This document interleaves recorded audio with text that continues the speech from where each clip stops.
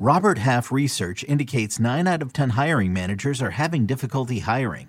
If you have open roles, chances are you're feeling this too.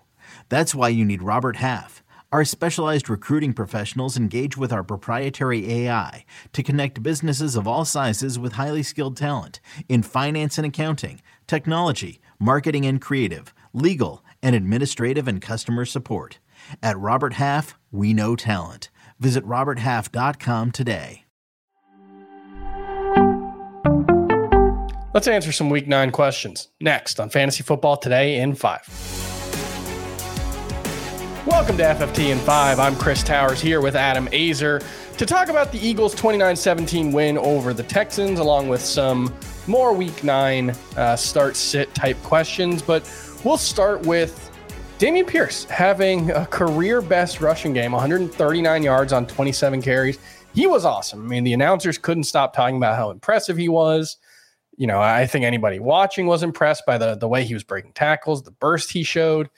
And he's probably going to end up like RB19 this week. And he was, you know, 13.9 PPR points, would have been RB21 last week. He had 14.1 last week as well. I guess the question is this all he is in this really, really bad Texans offense? I mean, I tweeted after the game that, you know, I was wrong about Dameon Pierce. He's a lot better than I thought he was, but he needs more help around him, which you don't really say about running backs too often. Can he be more than a mid-range RB2 moving forward? Yeah, I think so. First of all, he had no catches, no targets today. That was strange because he had 6, 3, 4, and 3 catches in his previous 4 games. So, you know, usually he'll give you more than that in the passing game. He didn't score today, but he had scored in 3 of his previous 4 games. And in 2 of those 3 games with a touchdown, he was over 20 PPR fantasy points. So, yeah, I mean, I think if he's a mid to low end RB2, it's only because running back is actually really deep right now. Mm-hmm. But he's a must start guy. You know, whether he's an RB2 or like a low end RB1, I don't think he's going to be a top 5 guy. But yeah, I think he could be anywhere from 10 to 20, put it that way. And he's a must start guy because he is really good. He gets almost every carry, and he typically gets some receiving work. Yeah, I think on the broadcast they said he had the second highest share of his team's yardage of any running back this season. Number 1 is Josh Jacobs, obviously. One guy who Henry there, but okay. no, Dr. Hilliard. He's been pretty productive. Yeah. One guy who may not be a must-start player anymore is Devontae Smith, who had 2 catches for 22 yards in a game where the Eagles threw 27 times, which is low, but not, you know, the Chicago Bears or Malik Willis Titans low. So how are you feeling about Devontae Smith? It's been a couple of bad games in a row. He's really had like 3 huge performances and then kind of a bunch of duds. Where are we at on him? He's the captain of the all frustration team or the all frustrating team, whatever you want to call it here. And it's actually 3 games in a row now with 28 or fewer pass attempts, 25 to 28 pass attempts for the Eagles. And I don't really consider him a must start, but I do consider him a buy low because he is going to have big weeks. He is, I guess, a boomer bust player at this point, but he's got 8 games played now and 44 or fewer yards in 4 of them. But you just love the offense. He's obviously tremendously talented. Now, even think like A.J. Brown had 6 targets today. It's just A.J. Brown gets end zone and red zone and green zone targets, and Devontae Smith really doesn't. So it's hard for him to maximize the low level of targets. I would say not a must start, but I do think buy low on Devontae Smith because he doesn't have a bye, and he's just really good, and he's going to have some really good weeks. He's got 9 games left on the schedule. I would bet 4 of them are pretty darn good.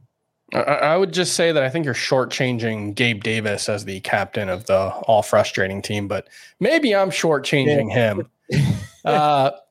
Let's move on to some guys who might frustrate you this week. More Week 9 start-sit questions, and I want your thoughts on the Seahawks pass catchers. DK Metcalf hasn't had more than 10.8 PPR points in any of his past 3 games against the Cardinals. Cardinals actually only allowing the 19th most PPR points to wide receivers this season.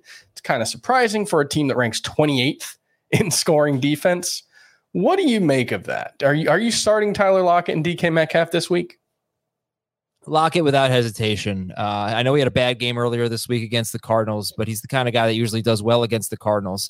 it's an interesting matchup. Arizona does really well avoiding the big play, taking away the deep ball, and that's the strength of the Seahawks offense. And the Giants were also a team that did well with that, and Tyler Lockett beat them twice. He dropped one touchdown, but he beat them twice, and Geno had a great game. So I would say Lockett, no hesitation. I think Metcalf is really not a top 20 guy. He's never had a 60-yard game against the Cardinals in his career. That's wild. Yeah, I mean, a lot of that was Patrick Peterson, but even the last 3 games, where they've just had this kind of take away the number one receiver kind of offense, it's hard to explain. They don't have a consistent strategy for taking away the number one guy, but they do it pretty consistently.